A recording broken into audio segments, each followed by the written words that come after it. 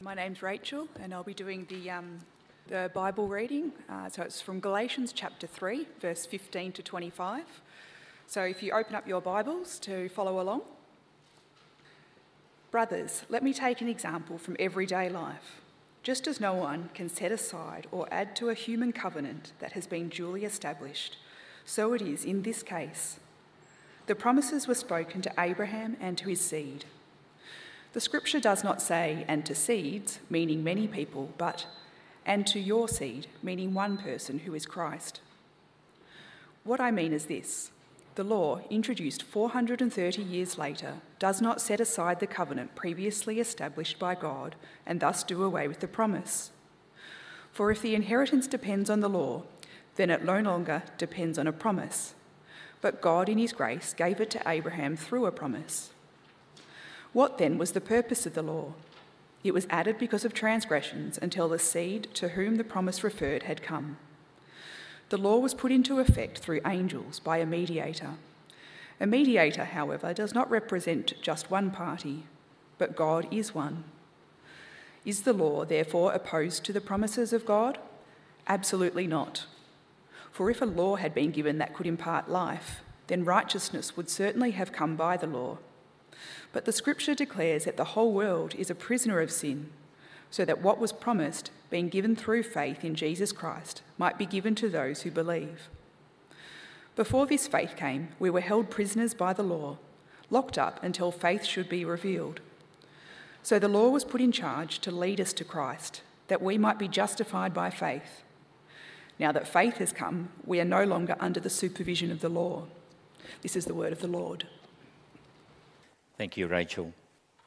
I hope you've been enjoying the study in the book of Galatians. It's one of those books that gives us the wonderful clarity we need so that we might understand how we might have a standing before God. And I hope you've been finding that encouraging for your own walk and your own faith. And for those of you who are exploring Christianity, hopefully it gives you clarity too that our standing before God is not because of us in any way. Now, I hope you've been bringing your own Bibles and using that and marking it and annotating it. There's an outline on the inside of the order of service. You might find that helpful. But let's pray once again. Gracious Lord, we thank you for your word to us that teaches us of the truth we need to learn about you, about us, and about this world, and about the glory of Jesus who brings us to you. And we pray these things in Jesus' name. Amen. Now, one of the fascinating stories in the Bible that I've been reflecting on this past week is the story of what happened at the cross. The conversation between the thieves and Jesus. You know that story? It's a fascinating story. You see, people were hurling all sorts of insults towards Jesus, but then one of the thieves on the cross, after rebuking the other thief, he said to Jesus, and what did he say? He said to Jesus in the middle, Jesus, remember me when you come into your kingdom.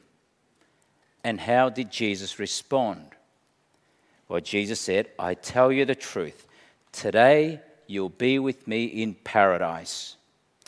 Now, what I found fascinating was just imagining what happened after that man died. What happened? I mean, we can imagine, can't we? But just imagine for a moment with me. At the gates of heaven, the angel at the gatekeeper said to this thief, why are you here? And the thief responds, well, I'm going to paradise. And then the angel, just follow along with me. Angel saying to him, well, here's the thing. Jesus, in fact, didn't finish what he was saying. What he was meant to say was, you'll be with me in paradise if these three conditions are met. First, you have to do a whole lot more charity. The thief responds, but I couldn't. I died on the cross. I didn't get the chance. Second condition, not just that, but also you have to get your act together. You have to live the life of a good Christian man. And the thief responds, well, I couldn't. I died on the cross. I didn't get a chance. Third condition, and you don't fall asleep during the sermon. Otherwise, you'll not get into paradise. I thought I'd just add that last one, just to, add a bit of fear in here. But of course, that didn't happen. You see, the thief on the cross staked his eternal destiny upon the promises of Jesus. But let me ask you, do you think that was enough for him to get to paradise? You see, this is something we need to be so clear on, because it is a question that asks, is God like us?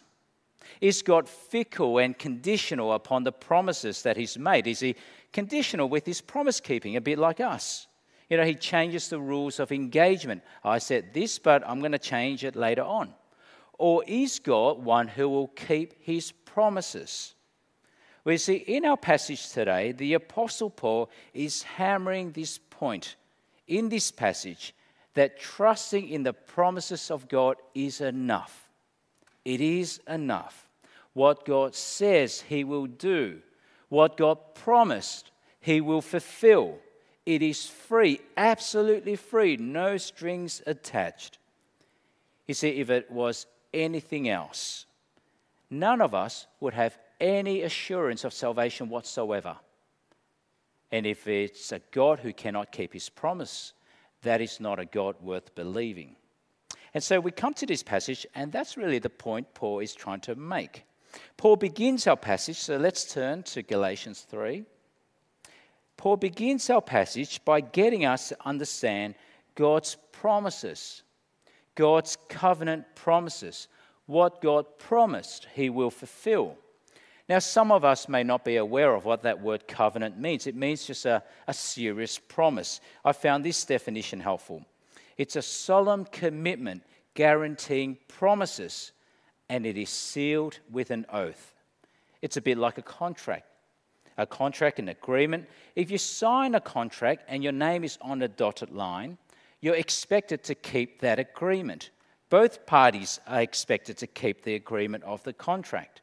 And so Paul's point here is that once you have signed on a dotted line, it's been ratified. You can't years later come back and say, actually, what I meant on the contract was this, that clause and that part of the contract was meant to be conditional. You can't do that once it has been signed. And that's Paul's argument here. If we do not expect humans to go back on their contract, how much more so with God? And so verse 15, have a look. Brothers, let me take an example from everyday life. Just as no one can set aside or add to a human covenant that has been duly established, so it is in this case. Now, I was thinking about what's a clear human example of a covenant? I think one of the clearest one is marriage, the covenant of marriage. At what point does the man and a woman, what point are they considered married? It's not the first date. That's not when they're married. It's not when the guy says, I love you. That's not when they're married. It's not the point when the guy goes on one knee and gives the ring. Not at that point. The moment at which they become married is the moment of the exchanging of the vows, making promises of lifelong faithfulness, for richer, for poorer in sickness and in health. And it is at that moment that their status changes from being singles to being married.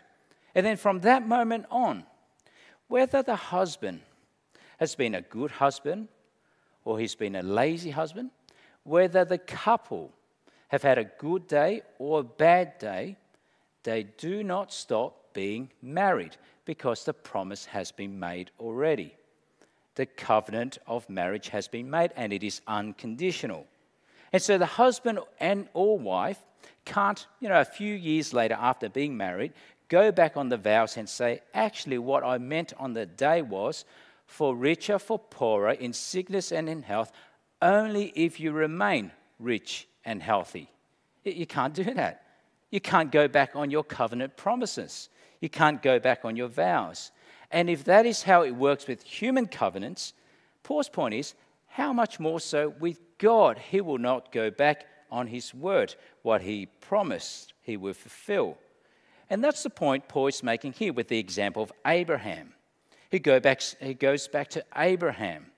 God made the promise to Abraham, and we read here it was to Abraham and his seed. They were unconditional promises. Now, what Paul does here is a little bit interesting. He goes off on a little digression, so we just have to follow him a bit before we come back onto the main argument. He goes off on a little digression, and he focuses in on the word seed. Seed can be translated offspring or descendants. In the Hebrew word, it is a singular noun, but it can also be a collective noun. And so what that means is that you can have the one seed or many seed, a bit like the word sheep. It's a singular noun, or can it be a collective noun? You can have one sheep or many sheep. And so Paul's point here was that when God made his promise to Abraham, they were not merely physical blessings of land, offspring, and blessings, but they were spiritual. And the promises were not only made to Abraham, but to the seed, ultimately to Jesus, the future unique seed, the singular seed. And so Paul's point here was Jesus was not just the fulfillment of all the promises to Abraham. You see, it's through Jesus that you have worldwide salvation, but Jesus was also the recipient of the promises of God. Isn't that fascinating? When God promised those promises to Abraham, it was ultimately for Jesus. And that's why we read in the New Testament, Jesus is the one who inherits everything. He is the Lord of all creation. He is the firstborn, the heir of all creation. It's for him. And so when God made the promise to Abraham and promised him, Jesus was already there in focus. Look at verse 16. The promises were spoken to Abraham and to his seed. Now, the scripture does not say and to seeds, meaning many people, but and to your seed, meaning one person, who is Christ. Now, that was a little digression. Now he comes back to the main point. And the main point is this. Once God has made his promise, the laws that were given 430 years later through Moses, they do not change the substance of the promise. Those laws do not nullify the promise. They do not suddenly make the promises conditional. Once the promises were made, it cannot be revoked. And so verse 17, that's his point. What I mean is this. The law introduced 430 years later does not set aside the covenant previously established by God and thus do away with the promise. It makes sense. You can't go back on your word. That's what Paul is saying. If we don't do it as humans, or we're not meant to do it as humans, how much more so with God? Now, again, if we come back to the example of the marriage covenant. After getting married, Yvonne and myself, we had to learn to live together. We were young, we were, trying to work it out. And so we had some sort of loose household rules. You get married, you made your promises, but then you have some rules for the household to work in harmony. And so the household rules back then, it was my job to take out the bins. That was a rule for me. I've since given that to my son, but anyway. And it was also my job to mow the lawn. I've also given that to my son. And when we got married, it was Yvonne's job to, in fact, do many things, which she still does brilliantly. Now, in case you're thinking, this is a husband who does not do much, I do. I at least check the doors at night. That's my job still. But even with these household rules, which is good for the marriage, the rules do not establish the marriage. It was the promise. It was the vows that established the marriage, such that if I forget to take out the bins, our marriage is not at stake. You'd be glad to know. Because the laws do not do away with the promise. That's Paul's point. His point was that Abraham came before Moses. Promise before law. And perhaps for us to appreciate how serious God was with keeping his promises, is far more serious at promise keeping than we could ever be. It's worth us understanding how God made the covenant, the promise with Abraham. Back in Genesis 15, God asked Abraham, come out, look at the night sky, see all the stars. you'll have as many descendants as there are stars in the sky. And what did Abraham do? He believed. And then God said, well, for me to seal that promise to you. What did God say? In chapter 15 of Genesis, God said, bring me a heifer, a goat and a ram, each 3 years old, along with a dove and a young pigeon. This was on the same night God made that promise. Abraham brought all these to him, cut them in two, and arranged the halves opposite each other. So what's the picture there? Abraham's brought these animals to God, and he's slaughtered these animals. And the carcasses are divided in two. They're split in two, so there's a little path in between them. You see, what was happening was how covenants were made in the Old Testament or in the ancient world. What you would do when two people were to make a promise or a covenant with each other, what they would do was just exactly that. They would take the animals, cut it in two, put it on either side, and the two parties would walk in between the dead animals. It was a graphic way of saying, if I break my end of the promise, if I break my end of the agreement or the covenant, I'll be cut like these dead animals. It's another way of saying, over my dead body will I break the promise. It's why in the Old Testament, when a covenant is made, the Hebrew verb, this is interesting to note, the Hebrew verb is not to make a covenant, but the verb is to cut a covenant. It's literally to cut a covenant. And so cut me up like these dead animals. And so what happened that night after Abraham prepared those dead animals? Well, verse 12. As the sun was setting, Abraham fell into a deep sleep, and a thick and dreadful darkness came over him. And then we jump to verse 17. When the sun had set and darkness had fallen, a smoking firepot with a blazing torch appeared and passed between the pieces. On that day, the Lord made or cut a covenant with Abram. And so what happened? Who went through the dead animals? Well, Abram was asleep. He didn't walk through at all. Only God went through alone. So what does that mean?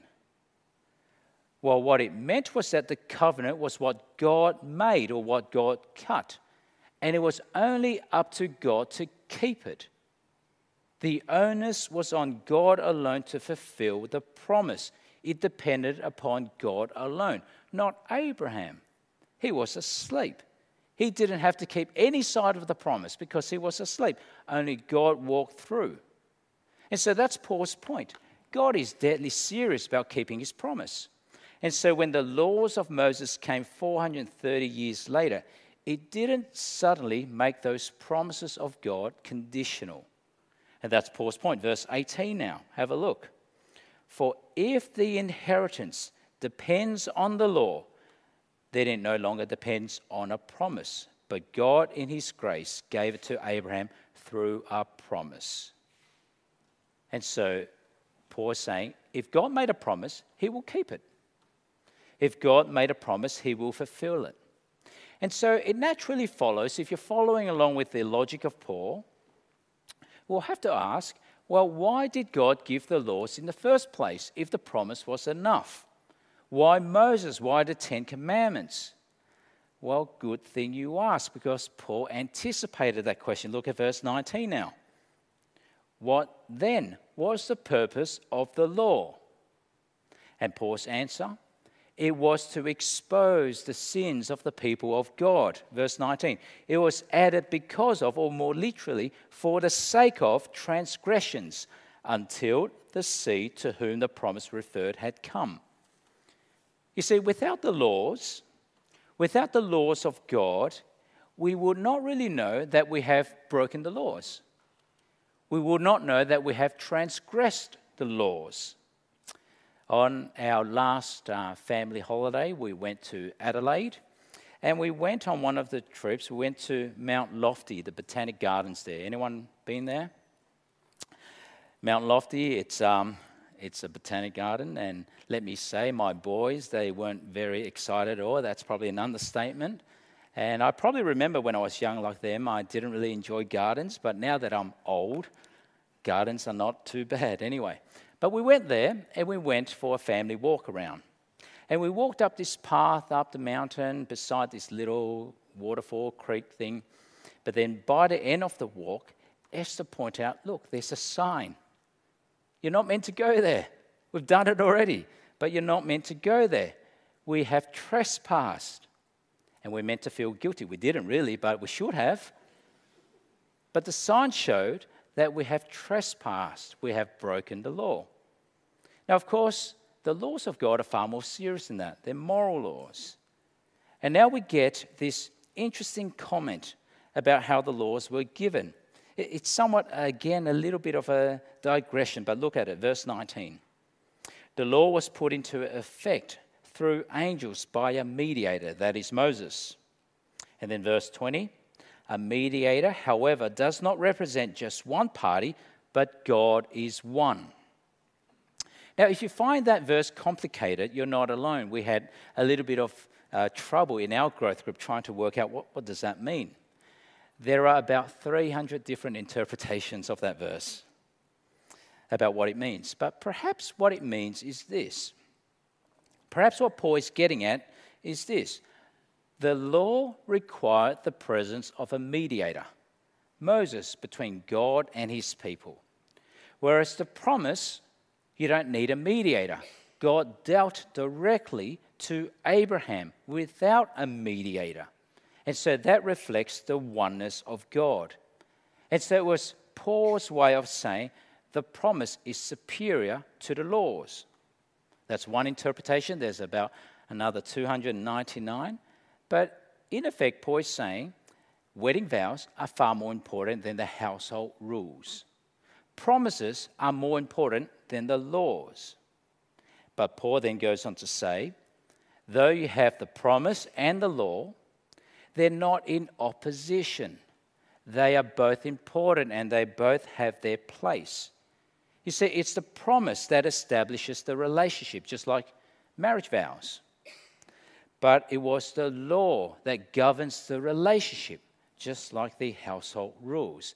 They're not in opposition. And so that's his point. Now we're up to verse 21. Is the law therefore opposed to the promises of God? Absolutely not. They're not in opposition. They have their different place and purpose. For if a law had been given that could impart life, then righteousness would certainly have come by the law. But it doesn't, because they have a different purpose. And so what was the purpose of the law? Well, Paul now ends by giving two metaphors to help us understand the function of the law, the function of the laws of God. And the two metaphors are the law functions like one, a guard, a prison guard, and two, a guardian. So the first picture, the law functions a bit like a military guard who holds the prisoner captive, locks them up. That's what the law does. I mean, you put up the law against any person's life. It's like a mirror. You put up the law against your life and you look into the law. What do you see? We don't see a perfect person. We don't see a perfect human being. We see all our flaws and blemishes. We see our failings. We see where we have fallen short. We are sinners when we place our lives against the mirror of the law. And that's Paul's point, verses 22 and 23. But the scripture declares that the whole world is a prisoner of sin, so that what was promised, being given through faith in Jesus Christ, might be given to those who believe. And then verse 23, before this faith came, we were held prisoners by the law, locked up until faith should be revealed. Now, isn't that interesting? The law is described like a prison guard. It holds us captive. It holds the whole world captive, like a prisoner of sin. Why? I found John Stott helpful in explaining this. John Stott, he said, after God gave the promise to Abraham, he gave the law to Moses. Why? He had to make things worse before he could make them better. Let's pause on that point. Before I need to know that I need a Saviour, I need to know how bad I really am, how much I have failed, how far I have fallen from grace. I actually need to know how wicked my heart is and how helpless I am. And so John Stott said, he had to make things worse before he could make them better. The law exposed sin, provoked sin, condemned sin. The purpose of the law was to lift the lid off man's respectability and disclose what he is really underneath: sinful, rebellious, guilty, under the judgment of God and helpless to save himself. You see, that was what the law did. It's like that prison guard holding us captive. You are a failure. You do not meet God's standards. You are a sinner. It provokes sin as well. It's a bit like, you tell a child, do not touch the cookie jar. Once you tell a child that, what does the child want to do? They're tempted. I want to touch it now because you told me not to. It's the forbidden fruit. And once the child takes hold of a cookie, then that same law condemns the child. It exposes, it provokes, and it condemns. The law keeps us locked up like prisoners, and there's no escape. And if anyone knew that well, it was the Apostle Paul. The Apostle Paul knew that well. You see, if anyone was diligent enough in keeping all the laws of God, it was Paul. He said in Philippians, I'm a Hebrew of Hebrews. You want to live God's way? I was it. As to the law, he said, a Pharisee. As to the righteousness in the law, faultless. But yet, what did Paul see in his own heart? He was able to say this in Romans 7, and I suspect we can relate to this, his internal struggle. Paul said, so I find this law at work when I want to do good. Let's put ourselves there. When I want to do good, when I want to be generous, sacrificial, caring, loving, when I want to do the good things. What did Paul say? Evil is right there with me. What does that look like?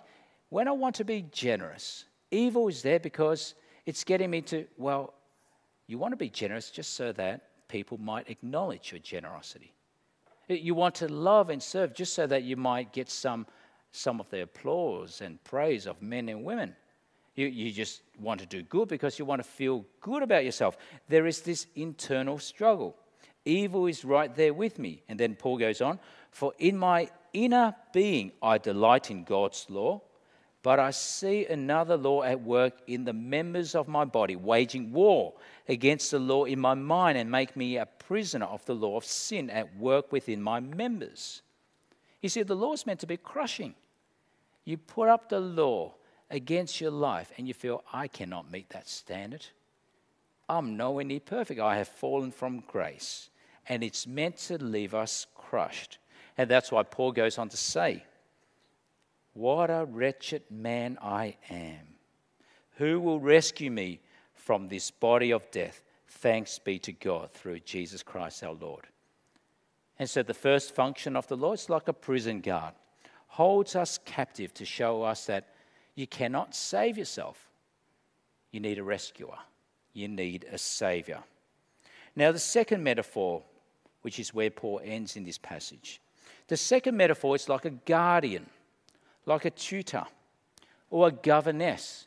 Sound of Music, Maria, the governess who's responsible for caring for the children, teaching them while they're growing up, providing boundaries and guidelines for how they are to grow. You cannot experience order freedom in the world yet. You have to say no as a guardian. You have to say you cannot do that. And so the governess or the guardian needs to provide strict rules so that there's guidance until they come of age, until they grow up, or until Jesus comes again, or until Jesus comes in the first place. Look at verses 24 and 25. So the law was put in charge to lead us to Christ so that we might be justified by faith. It was put in charge. Verse 25. Now that faith has come, we are no longer under the supervision of the law. And so that's the second metaphor. Like a guardian to teach us, you need a saviour. And so finally, what does all this mean for us? Well, what this passage teaches us is that we need to understand rightly the place of God's promise and the place of God's law. Not just as an idea, but what it actually means for us as Christians today. And to understand rightly the place of God's promise and law is to understand the order of God's promise and law. What comes first, promise or law? Promise or law? Well, the promise came before the laws, which means grace precedes obedience. Get into the kingdom first before you learn to live like you belong to the kingdom, as opposed to trying to live like you belong and then hoping that that gets you in. Grace precedes obedience. Now, why is that important? What's a big deal? Well, it's a big deal because if we get the order wrong, if we switch it around, if we mix it up, it in fact impinges on the character of God. God is no longer as gracious as he is, and the glory of God is denied. You see, if I put obedience before promise, then I'm saying I can make or get my way into heaven myself. I can be good, I can earn my place. If my acceptance before God is because of my obedience, he actually makes Christianity just like every other religion of the world. And then what would heaven look like? Well, heaven would look like a whole bunch of people walking around with big heads, and some with even bigger heads. I got me here. But of course, God would have none of that. I did not send my son to die for you, to be crucified, and then for you to think that you can make your way into heaven. Not at all. God's not going to share his glory with anyone else. God is God. You see, getting the order wrong gets salvation wrong. Getting the order wrong gets God wrong. What happens first? Promise and then law. Grace and then obedience. And when I get that order right, what do? I preserve grace. It is utterly the gracious gift of God.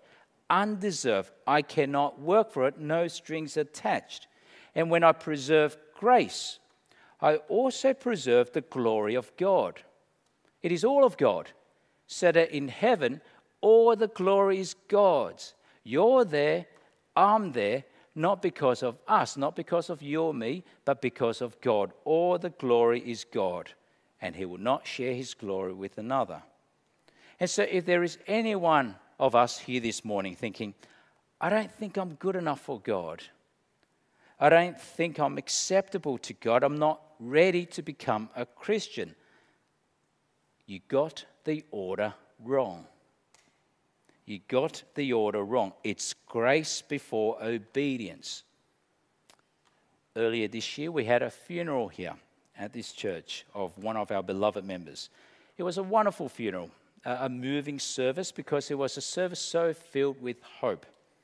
Now, there were many non-Christians at the funeral service, but one of the men, who's not a Christian, afterwards he shared with some, and he also shared with me. He was also quite moved by the service. He said, I wish I had the faith of the other Christians in that service. And I said to him, well, you can. Because faith is simply taking hold of the promises of God in Jesus Christ. It's free. It's grace. Get the order right. Grace first. None of you. You want the hope of heaven like the one who passed away? Be saved first. Take hold of grace first. Now that man's yet to believe, but I've been praying for him. You see, get the order right. Grace before obedience, so that the glory is God's alone. And when you get the order right, grace before obedience, then we'll also understand obedience for Christians rightly. You see, what happens when I think obedience before I'm saved? What happens then when I mix up the order? Well, my obedience will look very, very different. I'll be very anxious.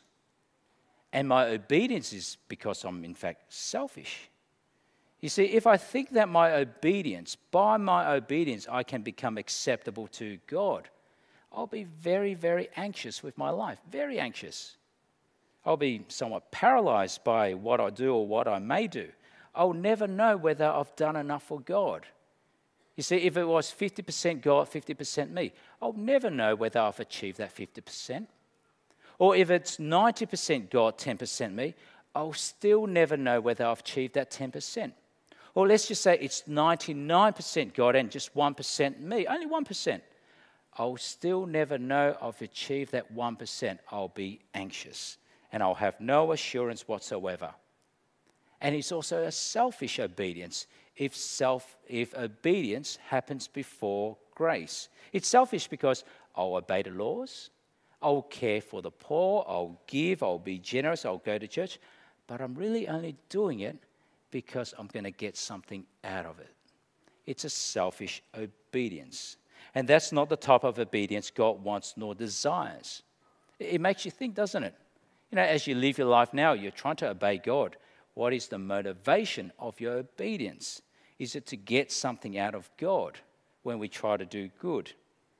But if I get the order right, grace first, and then obedience, then I'm obeying God because I have already been accepted by God. I've already been welcomed into the family of God. I'm already considered a child of God, and I've got nothing to lose. And so I obey God out of love for Him because He loves me so. I care for the poor, not because I think God's going to give me something, but because I really do care for the poor. I delight in God and I want to be a delight to God. I'm not out to get anything. My obedience will look so different. That is Christian obedience. You see, if Jesus gave me His life, if Jesus bled and died for me, what could I hold back from Him? You see, for Christians, for us to ask, is there a sacrifice that is too big for us to offer Jesus out of love and obedience? You have to say no. I offer my life. I offer my life. There's no sacrifice too much. And so it's worth us considering, those of us who are Christians, what does our life of obedience look like? Do I really take seriously the life that Jesus has won for me now, that I'm obeying out of love for Him? You see, as Christians, we don't do away with the laws. We still obey, but we obey for a different motivation. Do I live for myself as a Christian? Do I keep holding things back? Do I think that I need to build up my own kingdom? That I reserve and hold back things, my affections from God? No. And it's worth asking, isn't it? Especially those of us who have become a Christian only in recent years. Has there been a change in your life, in your obedience to God? Because there should be. In fact, there better be. If you understand grace first, and then you obey because you have it all already and you've got nothing to lose. You see, the life of a Christian is not a life of lawlessness. I cannot just be like the world around me, live in excess, build my kingdom, be impure in my thoughts and actions, do whatever I please because I think I've got grace already. No, that is wrong understanding of obedience. The life of a Christian is one of joyful, humble, willing obedience to God out of love because He loved me first. Grace first, then obedience. Get the order right and we'll understand grace and we'll understand obedience. And so let me ask you finally, do you have the order right in your own life? You see, if we come back to the story of that thief on the cross, did he get the order right? What do you think? Well, let's imagine what happened. The angel, why should you be allowed into paradise? The thief responds, well, the man in the middle cross, Jesus, He promised I could be here. He promised. And that's enough. That's enough. That is grace. He got the order right. And that will be the same for each one of us when we face God. Why should you be allowed into paradise? Jesus promised. Jesus promised grace first. And so if that is the glory, the wonder of the gospel, praise be to God. Let's pray. Gracious Heavenly Father, we thank you for the wonder, the glory of the gospel, that it is absolutely free to us in Jesus Christ. Free yet costly to you. Help us, Lord, to understand your grace rightly so that we preserve your glory. And help us to understand what Christian obedience looks like, that we do so out of love for you. We offer our lives as living sacrifices. We pray these things in Jesus' name. Amen.